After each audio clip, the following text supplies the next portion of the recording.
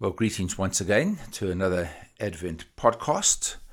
As I sit here recording today, I'm aware that there's only 5 days until Santa arrives at our spot, and I'm wondering how he's going to fit the new red Ferrari down the chimney for me. But jokes aside, I was in Woolworths yesterday, and they are themselves running out of ingredients for some of the Christmas feasts that will be happening shortly.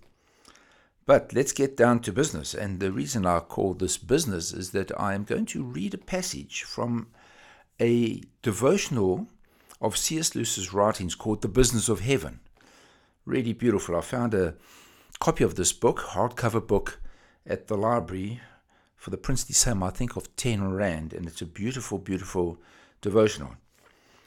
And Lewis writes for this Christmas season on a little chapter entitled The Way Things Work Now. Lewis says, the Son of God became a man to enable men to become sons of God. And ladies, please, you're not excluded there. Sons and daughters of God.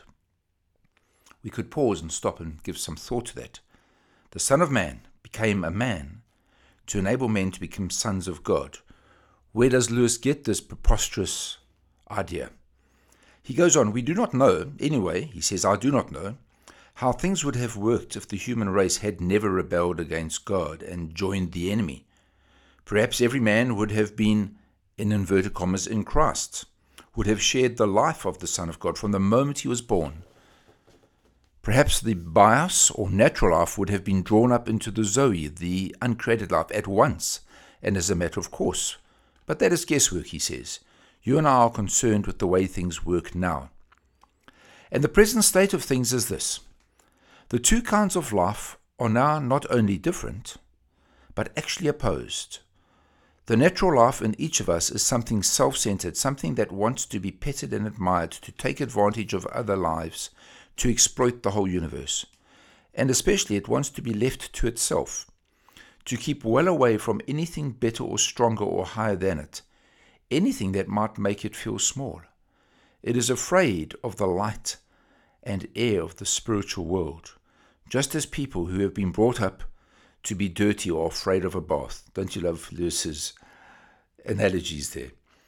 And in a sense, he writes, it is quite right. It knows that if the spiritual life gets hold of it, all its self-centeredness and self-will are going to be killed, and it is ready to fight tooth and nail to avoid that.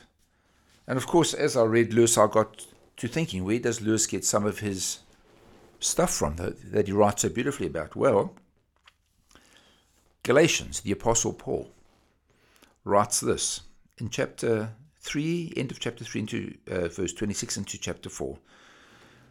It says, this is Paul, he says, you are all sons, and the ladies again, sons and daughters of God through faith in Christ.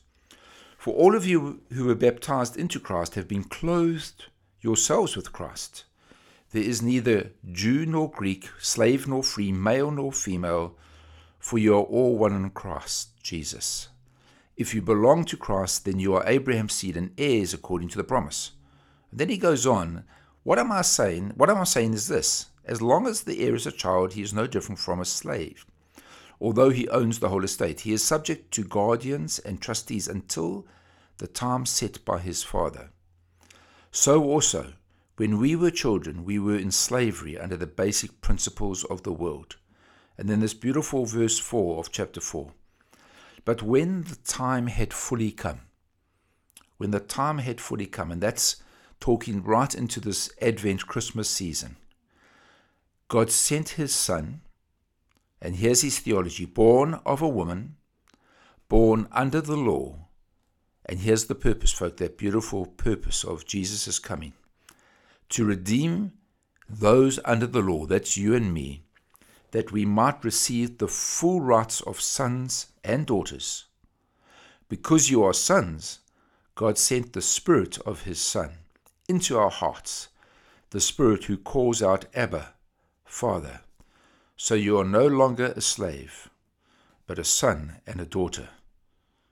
And since you are sons and daughters, God has made you also heirs.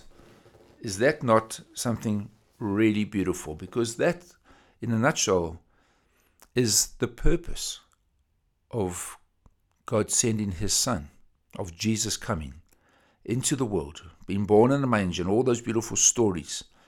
But at heart, we are now privileged to be sons and daughters of God, and of course heirs to this beautiful inheritance that we have in Jesus.